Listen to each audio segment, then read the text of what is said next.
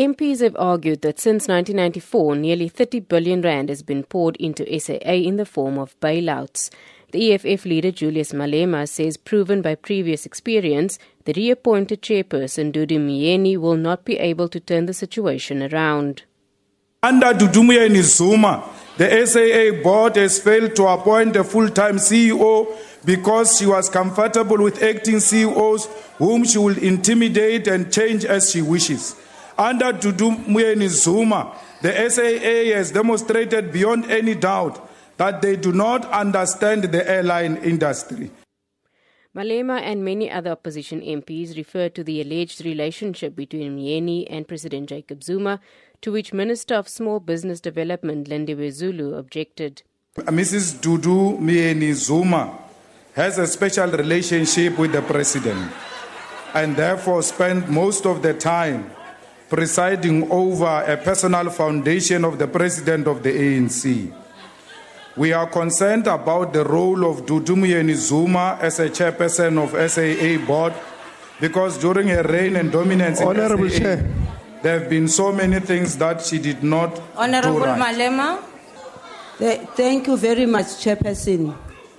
Every citizen of South Africa needs to be protected because Dudu Myeni doesn't have the surname Zuma. That's why she needs to be protected from that point. The DA's Natasha Mazzoni says it's difficult to understand what power Myeni yields. It absolutely defies belief, not to mention logic, as to how and why one woman can hold such power over our entire government, but more especially our president. She single-handedly brought our economy to its knees and cost South Africans billions of rand. Yet she remains with her hands firmly around the airline's neck, not to mention maintaining her stranglehold over the president.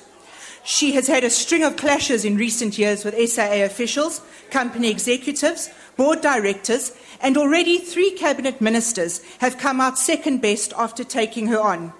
But Mqedisi Fultane from the UDM says the planned presidential state-owned companies coordinating council could complicate matters even further. The spanner in the works of the airways is the envisaged establishment of the Presidential State-Owned Enterprises Coordinating Council. The multiplicity or duplication of the Centers for Oversight and Accountability of the SOEs does not augur well for their effective and efficient functioning. Already, we have the Ministry for Public Enterprises, Finance Ministry, Interministerial Committee, and now the envisaged Presidential Council. This is creating confusion rather than strategic leadership. Excuse me. The SAA situation is further compounded by the seemingly personal relationship between the President and the recently reappointed chairperson of this entity. A member from the NFP in Nhlanhla Kaisa Kubisa says issues of corruption also needs to be tackled.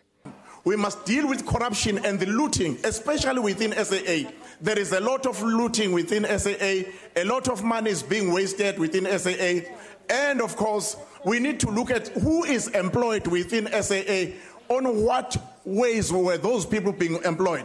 And we see that it's unethical at this point in time that we give the state-owned companies a lot of money, whereas our students don't have education. Finance Minister Pravin Gordhan emphasized that the guarantee of nearly 5 billion rand should not be confused with a bailout. He says the aim is to ensure financial stability at SAA.